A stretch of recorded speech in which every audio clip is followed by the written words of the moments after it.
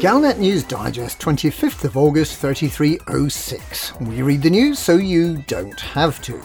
In this week's news, get yourself a new career.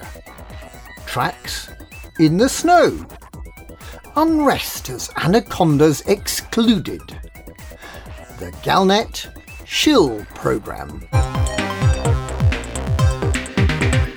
Get yourself a new career.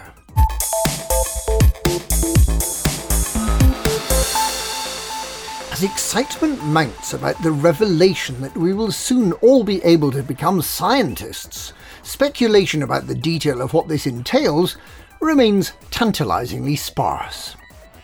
We know that we'll be able to be exobiologists, and that we'll be able to scan plants using the Dyson scanner. We'll be able to collect samples and sell them for money and recognition, but will we also be able to scan and sample bugs? How about mushrooms and toadstools? How about algal slime? Will we be able to become geologists and wander around planets with our Dyson hammer, tapping on rocks? Will we be able to prospect for minerals and sell the details to mining companies in return for obscenely large amounts of credits? Will we be able to become exoarchaeologists and study Thargoid, Guardian and ancient human sites, using some other handheld Dyson device? And what else will you be able to do with the Dyson scanner? With its 8 prongs, it's clearly Thargoid in origin, but will it be able to suck up pet hairs?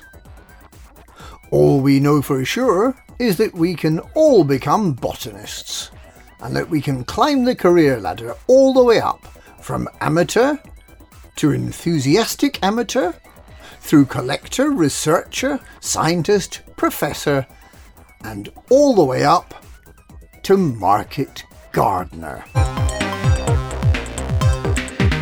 Tracks in the snow.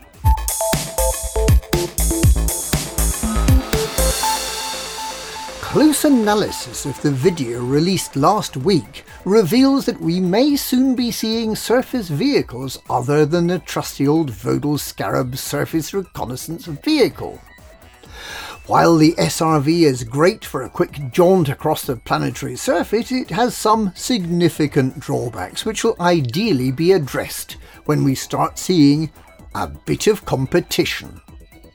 The Scarab is light and agile, with a complex, all-terrain suspension, and it has thrusters that allow it to fly gracefully through the air.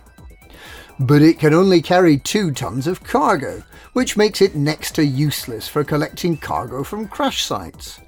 It's essential for exploring Thargoid sites, of course. Its tiny size means that you can squeeze through the organic doors and corridors. It's great for collecting materials, but it has a puny little gun awkwardly mounted in a virtual turret, so it's hard to drive and fire at the same time. A bizarre design decision by Vodal, that has not been reversed by Core Dynamics, is that only starports and surface bases can refuel the Scarab, not your ship, which means that most Scarab drivers have to rely on synthesis to keep going. The Scarab is inexplicably good at getting itself wedged into tight spots, sometimes against machinery at surface bases, sometimes as a result of sinking deep into the soil off the planet. Often the only way to escape is the reboot process known as logging into non-horizons, which almost miraculously returns you to your spaceship in orbit with your SRV intact. The Scarab cannot currently carry any passengers at all, not even a driver. You may think it's odd when you board your SRV and see a fade to black, but this is because you're not really getting into your SRV.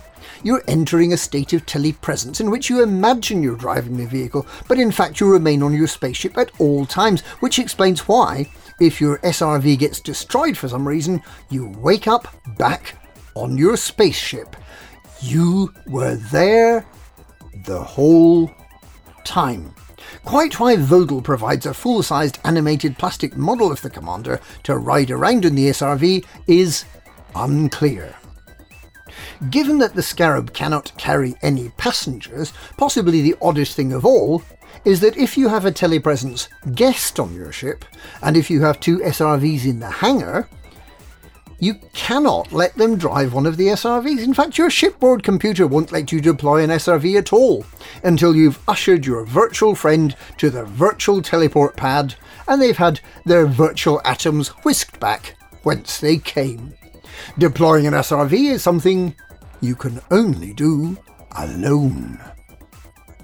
So, what sort of new surface vehicles will we see?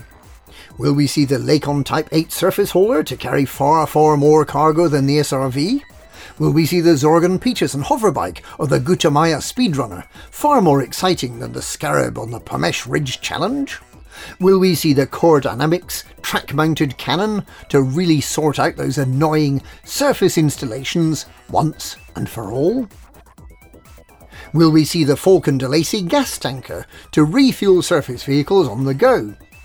Will we see the Manticore Mole, capable of burrowing deep beneath the surface of the planet? Will we see the Saud Kruger Luxury Coach, a form of transport that will allow a whole football team of commanders to travel together, banishing forever the lonely exploits of the zero-person SRV?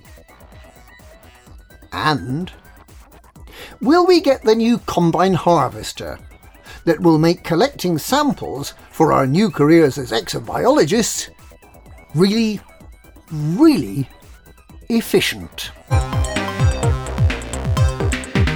Unrest as anacondas excluded.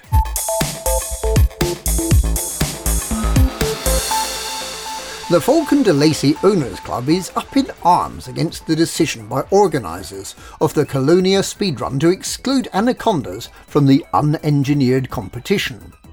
Claiming it to be an act of discrimination, the club has vowed to take part anyway, in order to show Commander Exigeous, ED Tutorials and the Buckyball Racing Club that they won't be forced to stand by idly while owners of lesser ships win all the prizes.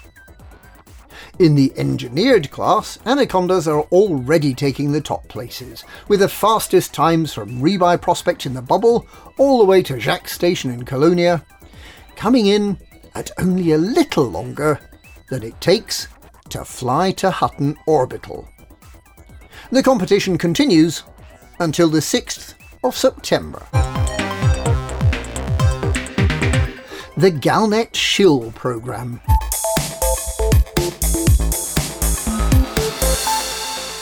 Galnet News Digest is pleased to announce that it is one of the so-called anointed and has received a huge box of electronic goodies through the Intergalactic Post and will consequently be shilling for the Pilots Federation from now on. In the case of Galnet Digest, the goodies aren't actually electronic, nor were they received this year. However, we did get given a Planet Coaster pin badge a couple of years back, and we've been bought more than one drink at LaveCon.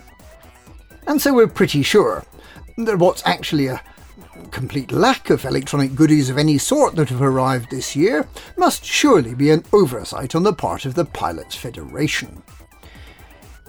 We're easily bought. Next week, we'll be explaining why Power Play is so good, looking at why so many people play CQC, why ganking is desirable, why community goals and interstellar initiatives really aren't needed, why it's better for all concerned that the Thargoids have retreated, why mysteries are unnecessary, why news is really a bad thing, and why Galnet really needed to be shut down.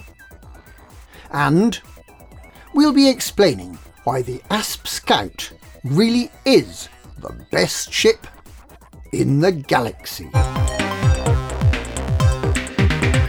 And that's this week's Galnet News. Galnet News, sponsored by the Pilots Federation. The Pilots Federation, they're really quite good.